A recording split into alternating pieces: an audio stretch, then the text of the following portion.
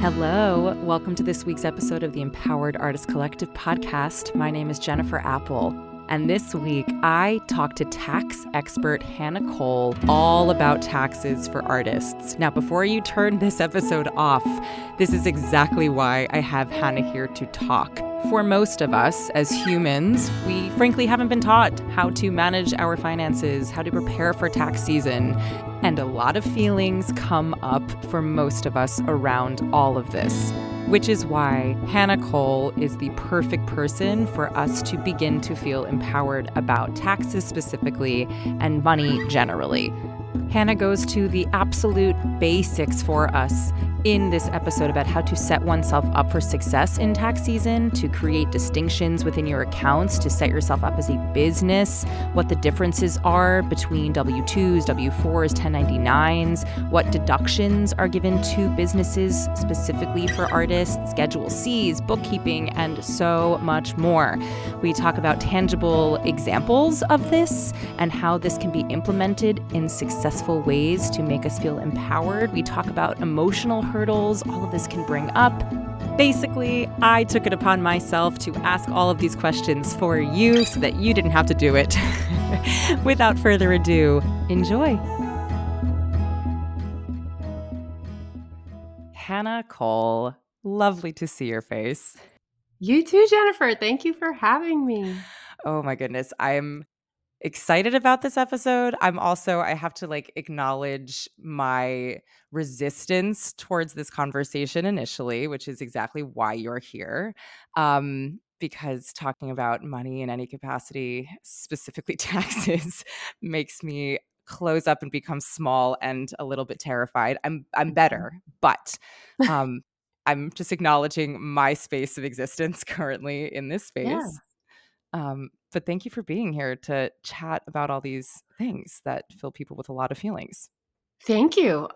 Yeah, it is my pleasure. And I think that's where we should start. Let's start with the feelings. They're here. Before we even start with the feelings, though, who are you today for anybody who doesn't know? Yeah. Well, I'm Hannah. I'm the founder of Sunlight Tax. And before I became a tax weenie, I have been since 2005 a professional painter. So I show with a gallery in New York and a gallery in North Carolina, and I literally have a solo show in October 2023. So I haven't given that up. I'm still an active professional artist. But basically, um, I basically found myself, when I left graduate school, my MFA program, I just felt like taxes just hit me like a shovel to the face. And I was like, wait, what? Like, I have to do what? Wait a minute. Nobody said this was coming. And I was like, what the fuck are quarterly taxes? Wait, I have to pay 4 times? What? I just like all of it. And then I was also just so massively confused because I was like, wait a minute. So I have, I'll just list what I have because I'm an artist, painter. I was like, I get a bunch of 1099s. I get like honoraria from speaking at other universities. I get like a random grant. I might get a random commission. I get gallery sales. Like, how on earth am I supposed to put all this together? The worst of it was I thought I was doing a pretty good job because I went and got a book out of the library on freelance taxes and I read it. So I was like, okay, well, I'm going to like learn the rules all by myself. And then I hired my dad's accountant, which is how a lot of us do this. Mm-hmm. And that experience was just like one of the single most scarring experiences of my life. Like I walked into that room just feeling like a professional. I just graduated from my professional degree program. I have, I'm a visiting artist at universities. I got a big grant. I have a solo show lined up. Like I was feeling kind of like a badass, I walk into his office and he's like, oh, are you like going to get a real job? Wow. Like he actually said that to you in your meeting. If I'm completely honest, I don't know if he said those words, But the that was energy the around it. total implication the whole time. And just Yeah. like, oh, this seems like a cute little hobby. When are you going to be a serious person? You're not really worth my time. Like I'm not going to deign to explain anything to you or try to understand your world at all, because you just don't count as you're a weirdo. Like, you're a total outlier in my practice. And like, I'm not going to be bothered to like look up if there's any special rules for artists. P.S. There are. And I just, of course he charged me the full rate. There was no like discount for his clearly not giving me the service I deserved for the full payment. It was just like everything about it was so awful that there's many twists and turns in my story. Basically, the economics of my life flipped on their head and became unsustainable once I had a baby in New York City. And I was like, oh shit, I need to figure something out. So basically, I went back to school for accounting and I became an enrolled agent, which is a license from the IRS. It means I'm a tax expert. And I just started the company that needs to exist in the world. I was like, I know that my people need this. Somebody needs to be here, and it's not there yet. So that's kind of how Sunlight Tax got When born. did that start? When was that? I founded the company in 2016. Okay. Yeah. And how has it been? Oh, it's been awesome. I mean, I couldn't love it more, because to be honest, like, I'm a smart person. Like, I'm not. Like, clearly. I can do this stuff, and I really, there's something so satisfying. It's like a sponge with water. There's something like when I step out and people realize that, like, no, I'm not like faking it. I am really actually a professional artist, and I really have like been audited, messed up all my receipts, like literally done everything wrong, and had all the bad experiences that you've had. And then you realize that I am also now a licensed tax professional and can truly tell you the answer. I just find it so satisfying. People all the time are like, oh my God, I never thought I'd be able to retire. And you were the first person who ever had the patience to show me the math behind how it is actually possible to put money aside as an artist and like really have financial security. So to me, that's like an angel getting its wings every time I hear something like that. Ugh, I'm already like, I feel much lighter. Good. Just like hearing you talk about it. I'm also just like, thank you on behalf of artists everywhere for, it's crazy how life really, the things that potentially feel like the worst thing end up being this weird gift down the line. It's just we never really know how things end up working out. And it's just, I guess, thank you to your dad's awful tax person, because now he's given all of us artists the gift of somebody who is patient and kind and communicative about the complications that it feels like we all have when we're trying to balance all of this. So we're lucky to have you. Sorry that happened to you. That's awful. And I relate. So I'm sure everybody listening has some version of that same story. Oh yeah. If not even in taxes, just like generally with finances and saying that you are an artist, and even just the standard question of like, oh, like when the version of the when are you going to get a real job conversation, whether it's with your family or whether it's with friends or people who don't understand and who actually don't even mean to hurt your feelings, but it's just like, we've had it. Everyone has had it. Everyone's had it. Yeah. So with that said, my feelings are feeling a little better, and I'm feeling a little like risque about being like, I can handle this conversation for now. I'll touch in with myself as I keep going, but I think we're in good hands. So I'd love to start like basic 101, artist 101. Like, if I never spoke to a human being who knew anything about taxes, money, whatever, what would be some of the first things that you were like, hey, this would be something that would be really helpful for you to either start thinking about, looking into, creating for yourself as baseline? Yeah. You're going to have to stop me because I could go for a long time on this. But no, I'll bring you in again and again and again. That's what's going to keep happening. So the very ground level is that if you are a professional, if you are trying to make a living doing what you're doing, if you're trying to, be a professional, whatever the thing is, baker, dancer, painter, if your aim is to be professional at it, you are running a business. So that's really important. If you're a baker, that might be more obvious. If you're a designer, that might be more obvious. Sometimes if you're a performer or a visual artist, especially out in the more avant-garde side of it, it might not be so obvious.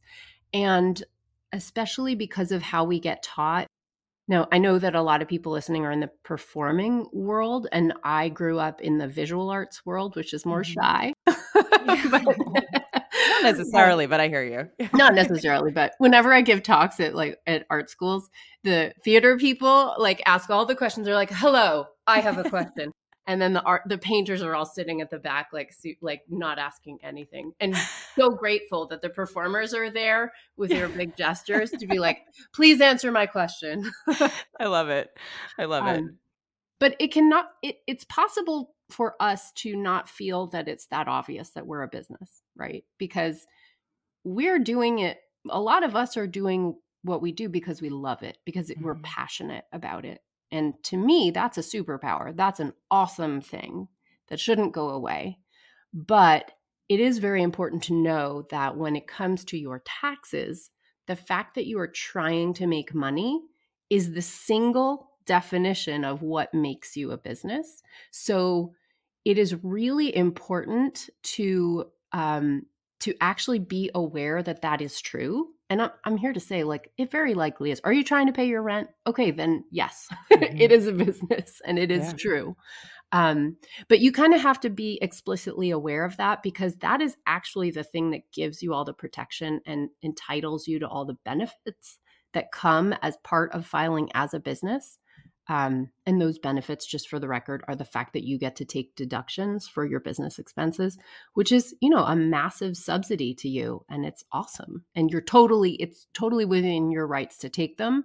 But it's very key that you treat yourself like a business and you operate in a professional manner. And that doesn't mean you need to, like, start wearing suits and using business lingo. You can be who you are in the company that you're with, speaking the language of the people around you. That's fine. But there are some things that make you more business-like from the standpoint of taxes. And we can talk about what those are, because those are protective for you. Yeah. And I guess in my brain, does that go to creating an LLC or an S corp, or is that more about like how you are managing your W-2s, 1099s, all of that? Like, let's talk. Great question. So a lot of people kind of skip ahead to the LLC, and I'm here to say, no, way before that, your business way before that. And you don't necessarily ever need to become an LLC. That's a question of liability protection only. You are officially a business to the IRS as soon as you have a profit motive. I'm using IRS wording here. Profit motive. Let's define profit motive. Yeah. Are you trying to make money? That's Cool. it. That's literally what makes you a business. And this is really important to know. The IRS is not trying to exclude you. They're the most inclusive organization that could possibly be out there when it comes to you qualifying to be a business. To be a business to the IRS, you don't need a social security number. You don't need to be in this country legally or documented. You don't need to have filed any paperwork. You do not need to be properly collecting sales tax if you owe it to your state. They don't care. I mean, they're not cross-checking any of that stuff. They're just like, come on in. You want to like you've decided that people love your grandma's empanada recipe and you want to bake those and you want to sell them when there's like a baseball game. Great. Come on in, you're a business. Wow. Like, you're official for us. And if you think about the logic there, it makes all the sense in the world. Because why? What is the IRS there for? Money. To collect taxes. Yeah. Right. So they're like, we're not waiting for you to do all these official things that maybe you'll eventually get to in a couple of years. No, right now. We'll take the tax today. That first empanada at that baseball game, that is ours. Exactly. Cool. Yeah. And this is another important point for people to know is I see in business school, people get taught that losses are normal and that all businesses start in the negative, and that it's a magical, wonderful, exciting moment in your business when you go from having negative numbers to being at zero, to your expenses and your income actually being equal. That's called the break-even point. And it's like a big deal when it happens. And it's not what happens on day one. And becoming profitable takes time. It's not what happens immediately. But what I find is that creative people, because we are so ill-served in business education and, art school is not teaching us these basic skills a lot of the time. We think we're terrible at this. Like we think, oh, I'm bad with money. Oh, I'm bad at business. Yeah. Oh, I don't have enough money yet to file a Schedule C to like report this for taxes. And that just breaks my heart because actually you're missing out on a huge tax advantage when you don't file those negative Schedule Cs with your loss, because that's actually gives you a huge tax break that is meant to help you through those early hard years, and you're missing it just because you didn't know the rules. Pause. Let's Yeah. break down a Schedule C for anybody Yeah. who doesn't know. Let's do it. Okay, so the Schedule C, all that is the part of your personal income tax return where you report your self-employment income. That's it. And there's, like I said, the only thing you need to be entitled to have one is a profit motive. So you don't, like I said, literally, you don't need a social security number. You don't need an LLC. You don't need anything, quote, official. Just the fact that you're trying, literally, that you are trying.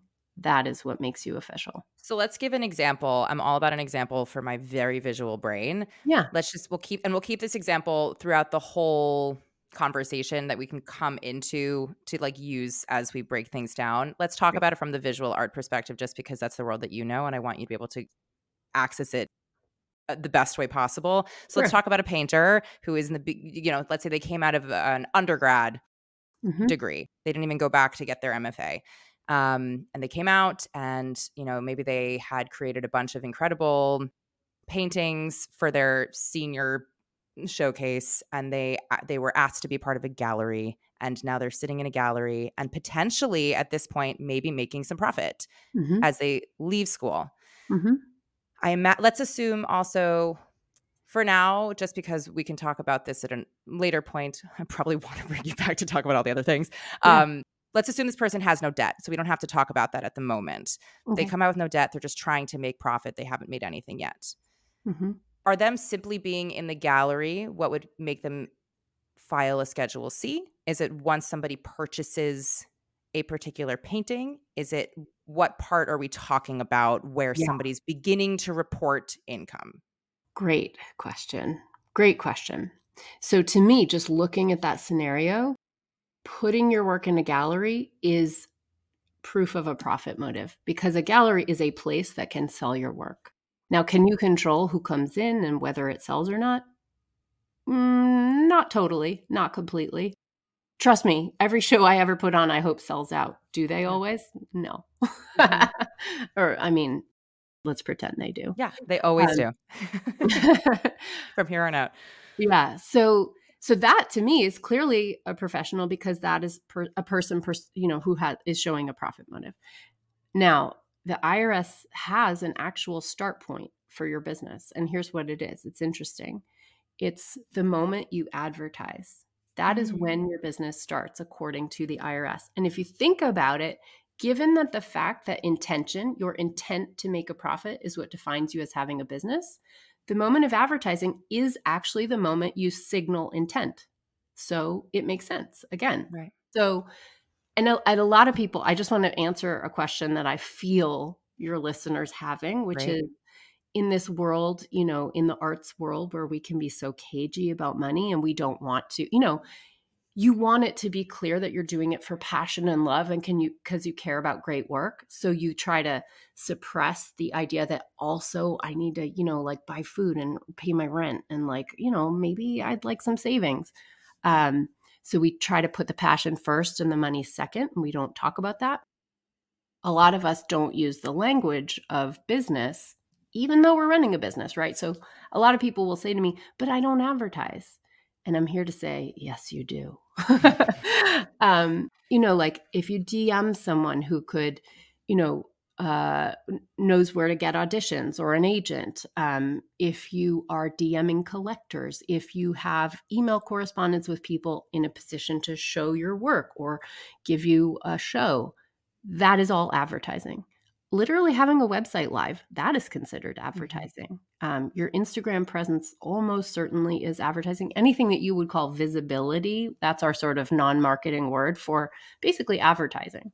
So yes. Artists do advertise. Okay. So this person, the second they decided to go and show their work in the gallery, now they are officially trying to run a profitable business. Mm-hmm. On their taxes, Mm-hmm. let's say they don't make anything. Let's say their paintings don't sell this year at the gallery. They're there though, and the Mm-hmm. intention was there to sell, but they didn't. Is that where the deduction part of things comes into play?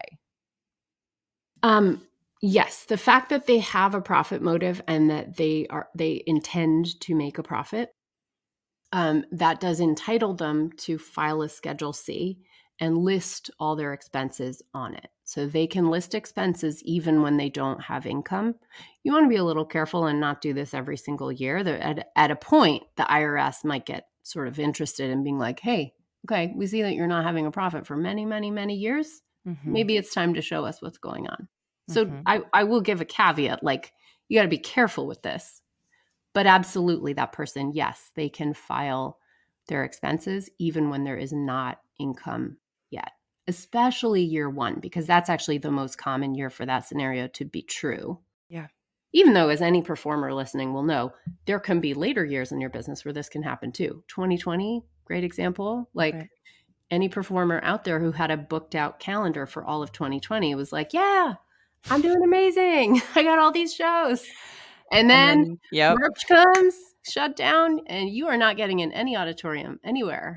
Yeah. So, Correct. stuff can happen. So when we're talking about deductions, this is what we're talking about.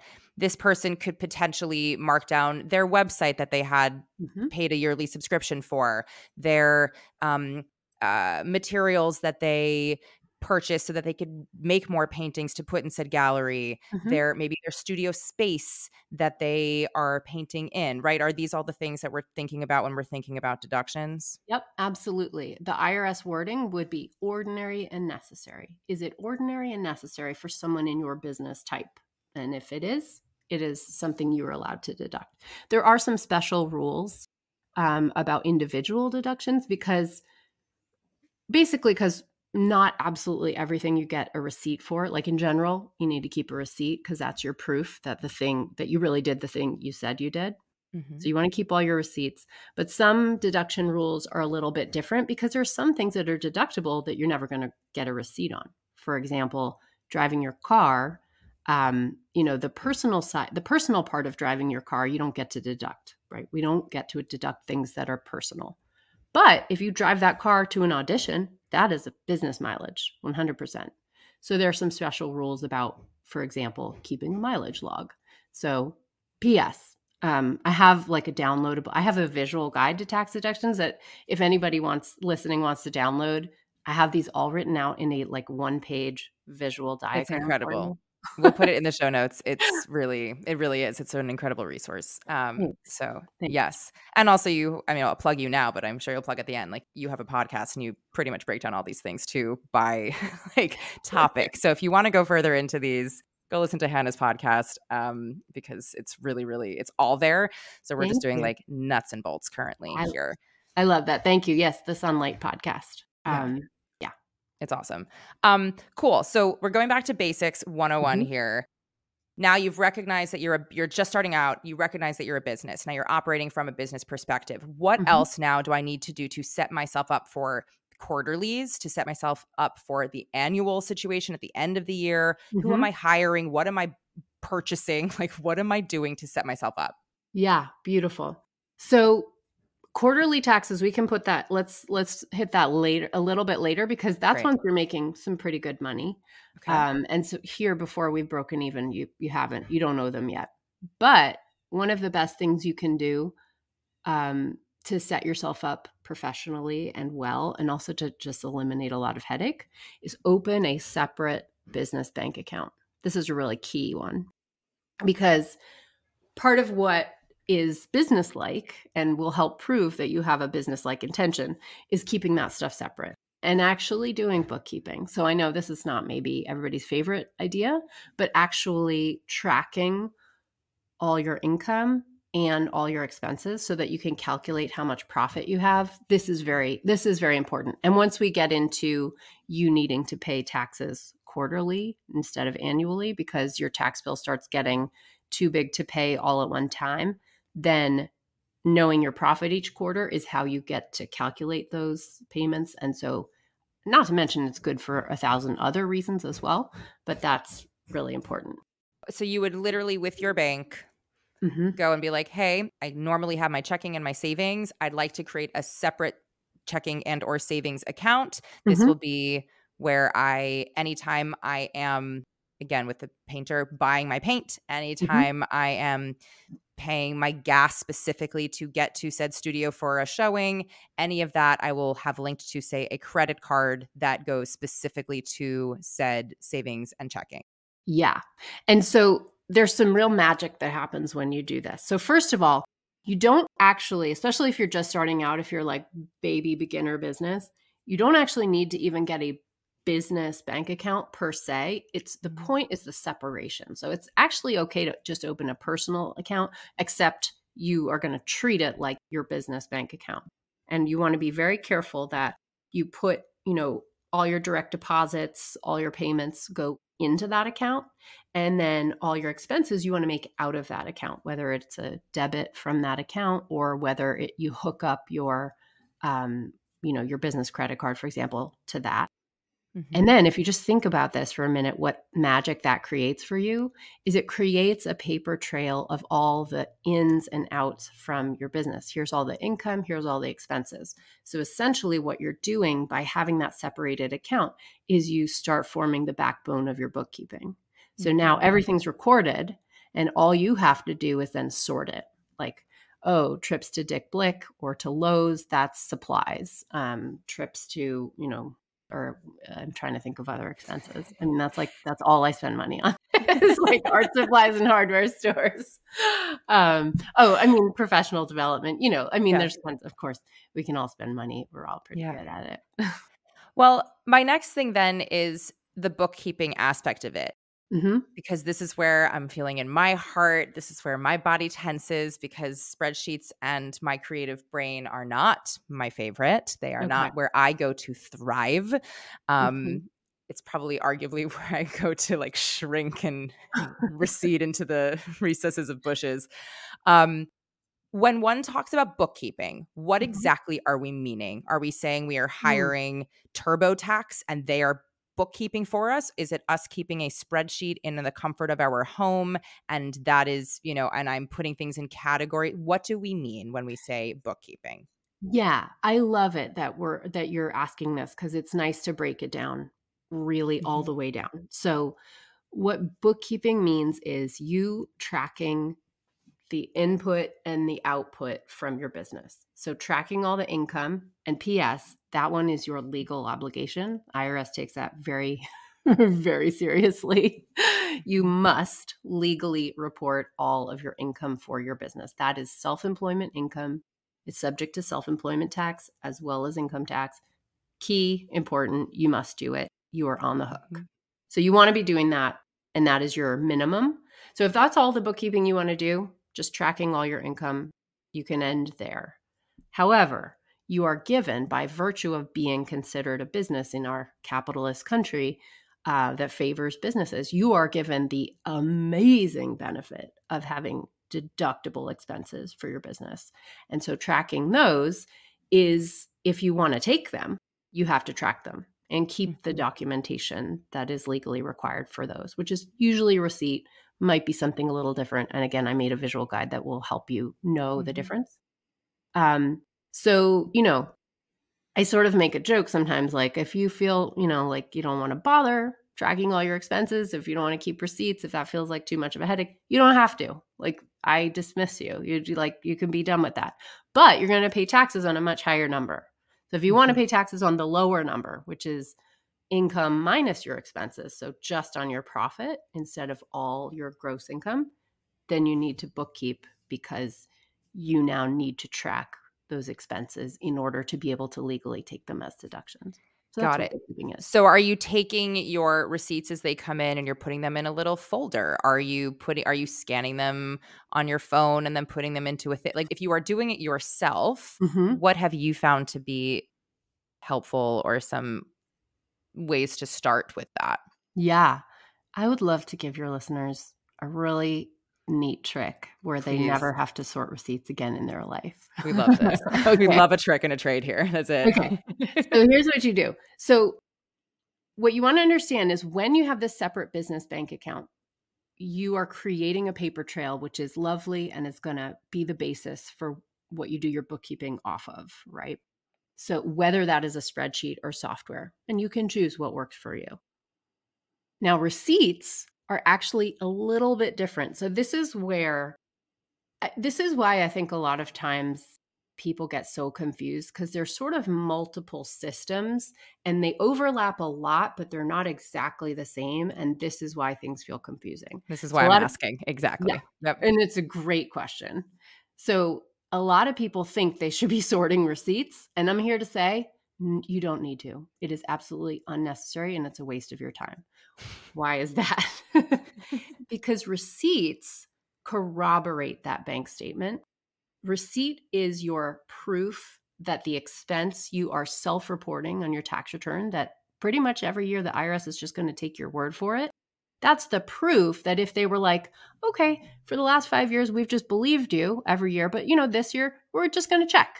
Mm-hmm. That is their right any year, which is why you need to have it. So keep your receipts. I'm definitely not saying throw them out. You need to keep them, but all it is proof. And so all you need to do is basically put them in storage. That's it. Storage for 7 years. That's what you need your receipts for. And you do have to have them. And you can keep them digitally or physically, and that's fine. It doesn't matter as long as you have them all. But here's the trick for receipts, to never have to sort them. So for physical receipts, which are the most likely to get lost, like emailed receipts, the system there is pretty simple. You just make a little folder in your Gmail or whatever, Outlook. Mm-hmm. Just make a folder, do it by year because tax audits happen by year. They'll come and say, we want to see all of 2019 receipts, right? So you want to do it by year. You just anytime you buy supplies on Amazon, you just put your confirmation email into that folder. Mm-hmm. That's it. You are done. And you never have to touch those, right? Because your bank statement, so long as it's coming out of your business bank account, your bank statement is going to have that info on it automatically. Mm-hmm. See, we're sort of simplifying things here. Mm-hmm. So for physical receipts, here's the trick, because these are the worst. These are the ones that fly away and we lose. Yes. Just in your wallet, when you're out in the world and you receive in your hand a physical receipt, put it in the front of your wallet. That's it. That's the only trick. Put it in the front. So what this means is all the receipts in your wallet are actually in chronological order without you doing anything, because the most recent one is always in the front. So this is the only thing you need to remember. Put it in the front. Then when your wallet gets too full of receipts and you want to dump them, you go to a file, like a hanging file folder, a shoebox. Mm-hmm. File folder is a little more organized. You want to organize your file folders by year. That's the only thing you need to do. So you want it, 2019, 2020, 2021, 2022, etc. But as long as you're putting it in the right year, you just take those receipts out of your wallet and you put them in the front, because then every receipt in that folder is actually in chronological order and you've never sorted them at all. So you've got them, they're in order, they're by year. If you get that dreaded letter from the IRS that says, we want to see all the 2022 receipts that you have, you just pull that folder out and 2022, it's all there and it's all in order. Done. Love that. Love that so much. Have you been using the same monologue for years and could use a new piece? Are you applying to BA, BFA, or MFA programs and need a monologue for that process? Are you someone who simply has no idea where to search for monologues? Well, lucky for you, I do what is called monologue sourcing, in which I find monologues specifically chosen for you. So many artists use pieces based off external labeling for types and roles rather than find pieces sharing who they really are and what speaks to them. So we'll meet virtually together. You share who you are as a human, what you love, your dislikes, your values, beliefs, family, friends, love, politics, you name it. I will help guide you through this. And then I go off on my own and find you monologues chosen just for you that fit like a glove. I've been doing monologue sourcing for years as an extension of the coaching I do with artists, and I have found pieces in this way for over hundreds of artists thus far. So if you are someone who wants to feel empowered about the monologues you bring into rooms and use for auditions, I would love to help you find them. And because you are a dedicated listener of the Empowered Artist Collective podcast, I want to provide you with a custom link to an exclusive rate when you check out today. Head to empoweredartistcollective.com/podcast promo to register. That's empoweredartistcollective.com/podcast promo right now. I cannot wait to help you find monologues you absolutely adore. Cool. So we have yourself as a business. We have the fact that you are organizing in this way with your receipts. We have the fact that you now have a separate business account. Mhm. You are setting yourself up beautifully for when tax season comes. I know for myself, this was reporting for 2021. I mean, I'll be totally candid. I had over 8 W-2s, almost 20 1099s. I was hustling with a capital H after my tour had shut down from the pandemic, and I was teaching and coaching personally with my own studio, and then also with a bunch of different places, and also was teaching at universities. And also, my thrival job is teaching Hebrew, and I did that at a bunch of different synagogues. I was literally living my hustle life. And my accountant was like, "This is wild." And I was like, "I agree. And this must shift in some capacity." But let's assume that somebody is living the hustle life in that they are balancing many a hat, many a job, many a freelance situation, maybe not to the extent that year was, because that is an insane anomaly because we were living in a pandemic. Cute. Mhm. But let's say somebody still is doing that. They don't have a single employer or they had a contract and they're a contractor 5 times throughout the year. How is somebody organizing many different types of tax documents at the end of the year? What is the difference between a 1099 and a W-2? Let's go into that land of things. I know that's also something that no one taught me, and that was like a real learning, overwhelming curve. Yeah. And that is so confusing. And especially when you have that many. Oh my God, it was insane. That was, but again, it's not like I hadn't received many W-2s and or 1099s before that. It was just like, that was like, you are really making moves to pay your bills, queen. Like, look at you. And also, I really want you to have a vacation. When I hear that story, I'm like, I hope you got some rest. I did at that point after I was like, where is your life balance? And by life balance, I mean, do you have a life? And it's like, I think I do. I think I just, what are we doing? Yeah. Yeah. I mean, this is really a lot of why I teach about setting up systems, because like that kind of hustle, while it can get you through a crisis year, and that was one like super clearly, it's just exhausting. You can't sustain that and you're going to burn out. So just like the money lets you rest. I know. It's a weird shift it's a different shift of, reframing. It's like money, like the money can't buy happiness, but the happiness can literally be rest. And if you have that, and exactly. And you can do that in many places, including your home. Yeah. You can buy you days off. Yeah. So here's how that works. The 1099s and the W-2s, these are two different worlds, and that's important. These must stay separated. The W-2s, that means you're an employee. The 1099s, those mean you're self-employed. So the reason we keep these totally separate, and specifically what I'm going to say here is the 1099 income, when that is part of all the same Schedule C. So if all of this was basically from essentially your same suite of, performing coaching skills, then I would be putting that all on a single Schedule C, having one single set of books for that self-employed income. And so all of those 1099s, I would be direct depositing into my business bank account and reporting as business income, self-employment income. The W-2s have to stay totally far away from that. The reason is this: W-2 income means you're an employee. And what that means is you do not owe self-employment tax on that money. 1099s, you do owe self-employment tax on that money.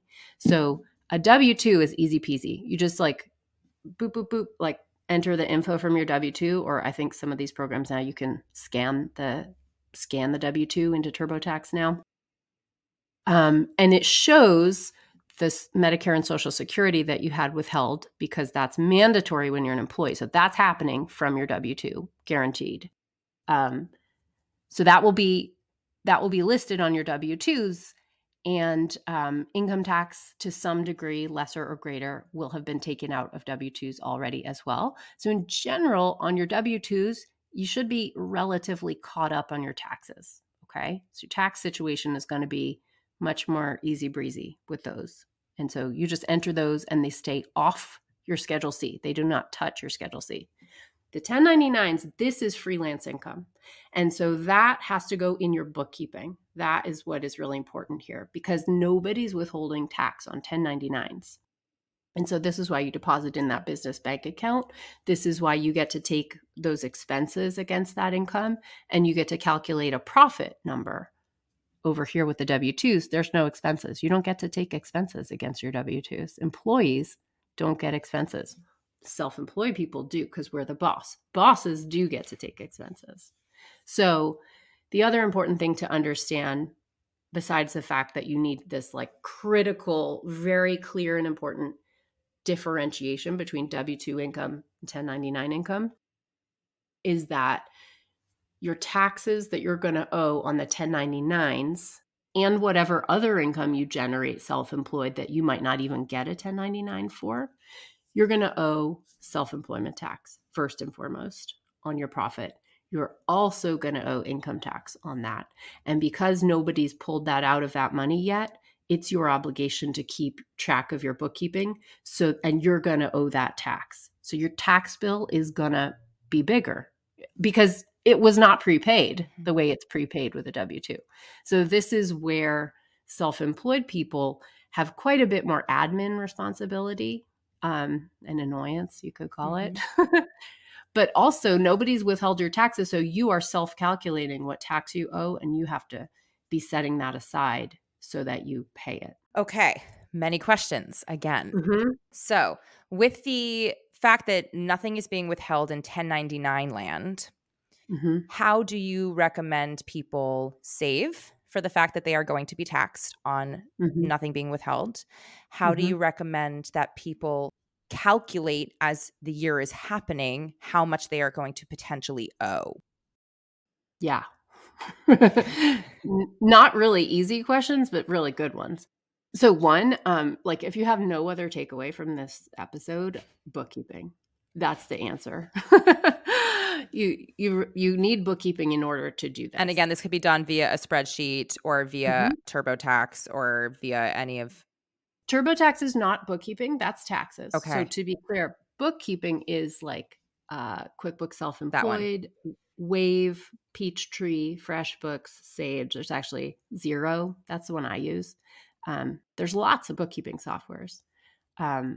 But this is a totally different topic, and I don't want to take us down this road right now. But bookkeeping and taxes are two separate operations, and we can talk about how they're different because that's another reason that people get confused. They don't know which system they're in, and so they kind of do all this work that's not necessary. Yeah. But okay, so you asked me, how are we supposed to kind of estimate, calculate what we owe? Yeah. Basically, the first job is to know how much profit you have. You can only know that because you track your income and your expenses, aka you do bookkeeping. So once you know what your profit is, you can treat profit in your business like taxable income.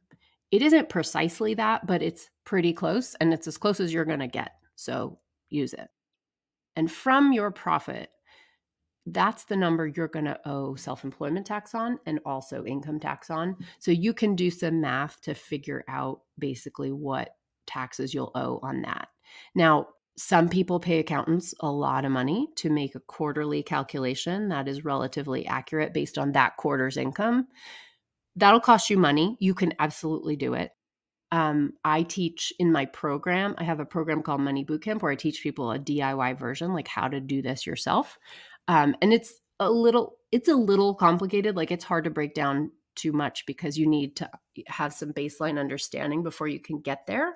But it's a thing you can do. And what I recommend if you're just starting out with this, if all of this is new, because the intimidation level can be so high, what I recommend is you kind of pick a percentage for the moment and you just use that for your first year. Is there a gauge of percentage people should be playing with? Yeah, it's going to totally depend. I'm sorry, such an accountant answer, and it's so annoying. The percentage is going to vary based on how high your expenses are relative to your income. So for example, if for every $100 you bring in income, you spend 99, your percentage that you need to set aside is going to be tiny because you're basically making very little profit, just 1% of profit. So for that person, the amount that you might need to set aside could be very, very, very small, might be 2% of your gross income. Now, if your profitability is much higher than that, if you have, if for every $100 you bring in, you spend 50, now you need to set aside a much higher percentage than that other person with the huge expenses. Mm-hmm. You might be setting aside somewhere, I don't know, in the upper end, maybe up to 35, 40%. Okay. So it's going to be a range kind of in between those two numbers. A lot of people will use a baseline of like 20% as just a random ass guess for year one. Great. And you know what? You can do it that way. Cool. Really what you need to do is you need to set aside something, make sure it's there, because what you don't want to do is spend all your money and then get a tax bill, right? Because what are you going to pay that with? Yeah.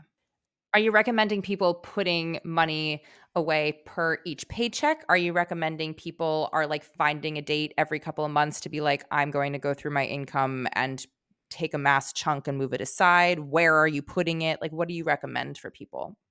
Yeah, that's a great question. So for one thing, some people put their money into a separate bank account, although I think that tends to be more of a thing you might just do in year one, because really what you should be doing is going right to IRS Direct Pay and paying that in instead of waiting and having it in a bank account, waiting for your bill. You should be paying quarterly in the system on IRS Direct Pay or your state system, because states have quarterly taxes too. I don't want to give a blanket answer because depending on how your income comes in, that might be for sure one person's perfect solution to somebody else's horror show. So for me, I'm a painter. So like a great year for me is like a big grant and I sell 10 paintings. That's like a awesome year for me. So my income comes in large chunks, but infrequently. So for me, it makes a lot of sense from each sale of a painting, then I would actually set aside money from that. Okay. For a person who's a little bit more like, say, on the craft side of things, making income in much more frequent, smaller amounts, like let's say a potter, for example, you're selling mugs, taking 20% out of every mug sale, that's going to get old real fast. Mm-hmm. Like just so frequent, it would be really annoying to do that. So for you, I might say, if you did your bookkeeping every month or every quarter at a minimum, I might base it on the profit from that quarter and pull it aside from that. Got it. Ultimately, everybody's going to want to calculate what they make each quarter and determine a percentage based on the real profit they had for that quarter. That's going to be the most accurate across the board for everybody. But setting aside money from a big chunk of income makes a lot of sense when you get big chunks of income. When you have little tiny regular ones, you're selling bubble gum, worst case scenario, you would want to base it on something more aggregated than the little teeny things. Got it. Now let's bounce over to the W-2 side of things. Yeah. People get really confused with the various exemptions of like whether you write 1, whether you write 2, whether you write 0, how much that affects you, how much you get up front. I know that obviously for every person, why they would choose one thing or the other is a personal reason. But just overall, why would somebody want to put a 0 for a dependent? Why would somebody put 1? Like, why does somebody do one or the other? Yeah. So actually, they've changed the W-4 form already. So it doesn't have the 1s and 0s anymore. It is actually it's better, but it's a little more complicated. It actually accounts a little bit better for freelance income now than it used to. There's a great tool, free tool on the IRS website for this. It's called Do a Paycheck Checkup. They put a few scant marketing dollars behind this. So there's like a little music. Yeah. Wow, IRS, getting cute. Getting fancy and fun. What a moment. So the fun side of the IRS. There's a marketing. Yeah, go to that one section. You'll feel sunshine and rainbows. But if you Google for paycheck checkup on the IRS, they have a tool. They have an actual tool that will walk you through how to fill out your W-4 to get the proper withholding on your W-2. And that is really my best piece of advice for that. Great. What you want to know, like, what is a W-4? Why are you touching one? W-4s indicate when you're an employee, how much withholding should be taken out of your paycheck, out of your W-2 income. So your employee income. You're not going to find any checkboxes there about Medicare and Social Security because that is mandatory. You can't touch that. That's coming out. Your income tax level, though, is not just determined by that job alone. Your income tax rate is based on your full tax picture. It's like an aggregate rate from all the different sources of income that you have. And so your employer can't calculate it, like, because they don't know, especially for you, Jennifer, with 8 different W-2s. That was an insane thing, but yes. One of those employers, they have no idea how much hustle you're doing. They have no idea that you have 7 other W-2s and 20 1099s. Yeah. Like, they don't and can't know that, which is why you have to fill out that paperwork to basically give them the info.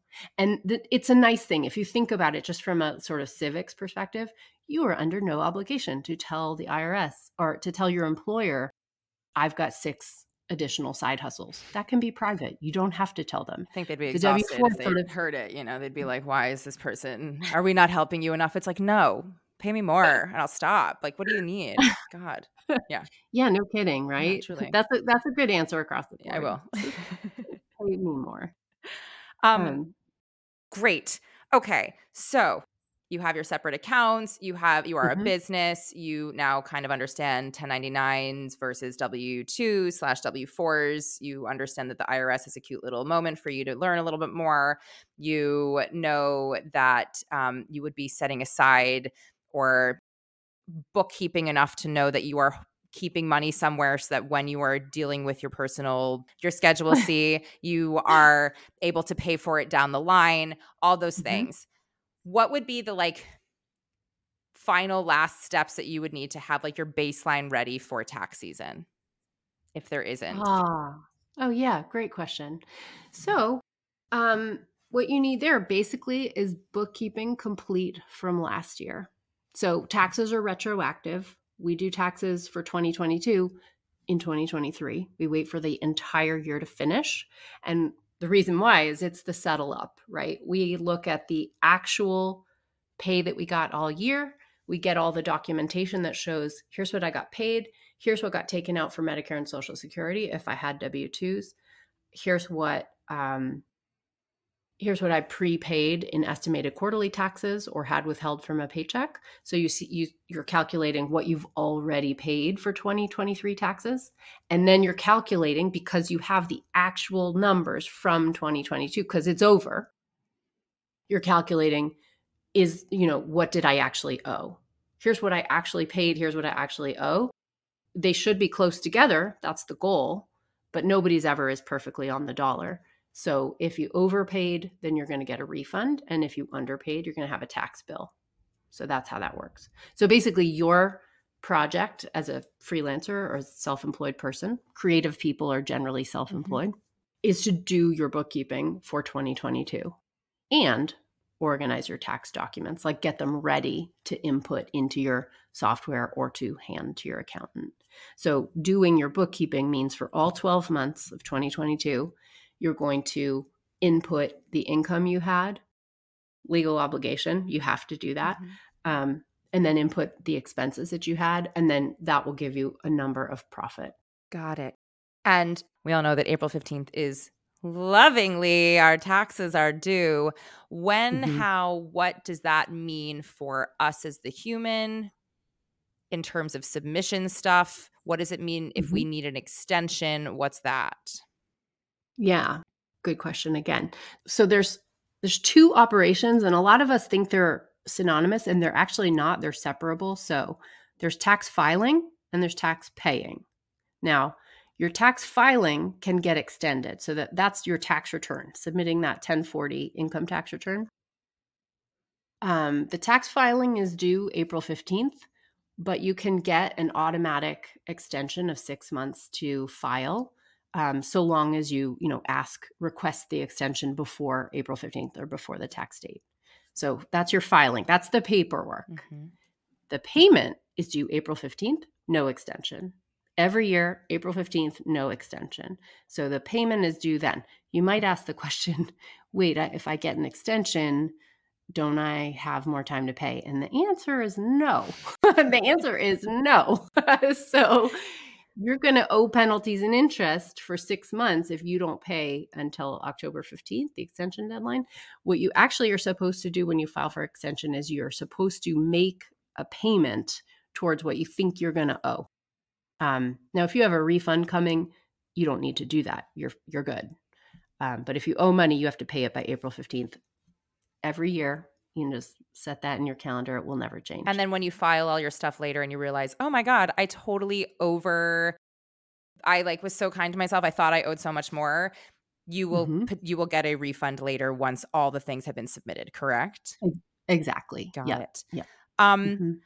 Okay, that was like a whirlwind, and I'm being conscious of time. I have a gazillion more questions for you, and so if you would be game at some point to come back so that I can continue asking you questions, I would fucking love that. But again, for sure. Yeah, we can get into specific deductions. We can get into systems. Whatever feels good. But in the interim, but before I even get to like how people should frankly work with you and do this for themselves and where people can contact you and all of that, is there anything that's like on your heart or something that you feel like we haven't talked about in regards to what we have already talked about that you want to mention or share before we wind? Yeah. We started with feelings and I want to bring it back. Can I do that? Yes. Okay. So here's the thing. I think when you are a creative person, when you're doing your work based on passion first, that's your primary driver, or, just the absolute excellence of your work, it can be a particularly painful experience to sit in a room with a person who is only looking at your numbers, right? To me, that is the reason why we all have such shitty experiences with accountants, financial people, etc. There are good ones out there. I mean, I'm an example of that, I hope. Yeah. There are good ones out there. I'm not trying to throw under the bus here, but a lot of us have had that experience. And I just want to say something to all of you listening, because I think it's really, really important for you to hold in your heart and keep with you, which is that the work, like our country has reached a serious point of dysfunction. Like, we are barely able to talk to each other civilly, with people who disagree with us. It just feels like we're so polarized and tribal. And you, the passionate creative person, you are the solution. You are the one who is the empathy muscle of our culture. You are the one doing the work that brings people together, that gives people communal experiences, that, like shows them beauty, that shows them new possibilities. Like, the work you are doing is so, so valuable. And that, especially, in fact, it's related to the fact that you do it for passion, that it can be underpaid. And there is a real cultural project. We need to be paid better and valued with money for what we do. But in the world that we do live in, where you aren't enough yet, it can bring up a lot of pain and a lot of feelings and a lot of those, like, issues below the surface about how the culture and society values you when you're sitting with a money person. And I think this is why a lot of us have these like awful shaming experiences when we're in those rooms. And I just want you to carry this with you, that the work you're doing has unbelievable value. We do need to advocate for it more and better, but it is valuable, and everything you do is not just for money, and that other stuff is super important. Thank you for that. I needed to hear that. So Aw. yeah, no, I mean, we can forget it, especially when we are living in, whether we like it or not, we are living in a capitalistic structure. There are systems in place, and we are operating for better or for worse within those systems. And so the empowerment that I know that this episode will bring to people, but also just generally for artists, the empowerment that we deserve to feel when it comes to being our own businesses so that we can thrive in this culture. It's a bit of a learning curve and a bit of a steep, we aren't set up for success in that way within the system. And so just, the reminder that what we do is important and that it is necessary and that there are ways to do it in a way that set us up for quote unquote success within the system. It exists. We just have to maybe jump through a few more hoops to get to a baseline of feeling more comfortable because we're not given the opportunity to feel that way from the get. So I'm so grateful to you for this conversation, this whirlwind. For anybody who is listening, who wants to work with you, who wants to take your classes, who wants to listen to your podcast, all of these things that you're doing, what are the best ways within your boundaries for people to reach out and find you? Sure. Well, I do have a podcast. Thank you so much for mentioning it before, the Sunlight Podcast. So if you want to listen and subscribe to that, I talk every week about issues for creative people, mindset stuff, super practical tax stuff, so that is a resource I put out for free for the whole creative community. I think a good place to start just getting into my world is by downloading that visual guide to your tax deductions. I have 6 versions of it, so you can pick the one that fits you the best. Yes. I have one for makers, creators, designers, performers, visual artists. So you just pick the one that's right for you. And that's at sunlighttax.com/deductions guide. Once you download that, you will get a little welcome email sequence that goes through like a 3-day money challenge and gives you some like food for thought and tries to kind of shift your mindset a little bit. And so, I think that's a good place to start. And I have a program called Money Bootcamp, which, I launch a couple times a year, open seats for, and you can, if you feel interested in that, for sure, drop me a line. Amazing. But that's my program. It's a self-study program where I teach you how to set up bookkeeping, organize your tax system so that they're easy and cause you less stress. And frankly, you don't have to think about them anymore. And also, we didn't talk about this, Jennifer, but it is the whole part B of my program and my mission. It also teaches you how to get fuck you money. I know. I was so mad that not mad. Obviously, again, this is like why, because that's like the empowerment part where I'm like, how do we fucking make it happen? So I'm going to have you back. But yes, like having listened to your podcast, I was like, I want that money too. More of that in my pocket. Yeah, exactly. Yeah, we all want fuck you money for many reasons. Yeah. Thank you so much for this time. I know for a fact this will be so helpful for so many people. I know it was for me, even just to ask the more specific nitty-gritty questions that live in my brain for free. So thank you. Thank you so much for having me, Jennifer. I so appreciate it. And it's just awesome to connect with you and all your audience members. I hope this has been really helpful to everybody. Yes, for sure. Hannah will for sure be brought back onto this podcast so that we can talk more about making more money and keeping the money and using the money. All of those things are equally as important. But for now, as tax season is upon us, I hope that this episode empowers you to look at your finances, to begin making a plan for your taxes this year, and perhaps setting yourself up for the years to come now that you have this basic information about how to set yourself up for success in this way as an artist. Now, if this episode and specifically this podcast means something to you, it means the most to us if you were willing to write a review for us on Apple Podcasts. Certainly like, rate, follow us wherever you stream. This allows us to continue having these conversations and meeting fellow humans who are wanting to engage in this kind of way. If you did not like this episode, just let it all slide. If you have not yet done so, please follow us on Instagram at Empowered Artist Collective, on TikTok at Empower Artist Collective, more on our website at empoweredartistcollective.com. If you are wanting to be kept in the loop and or you are wanting some merchandise from us, we have those links in the show notes. As always, I am so grateful that you keep on coming back, and we will be back again next week. Until then.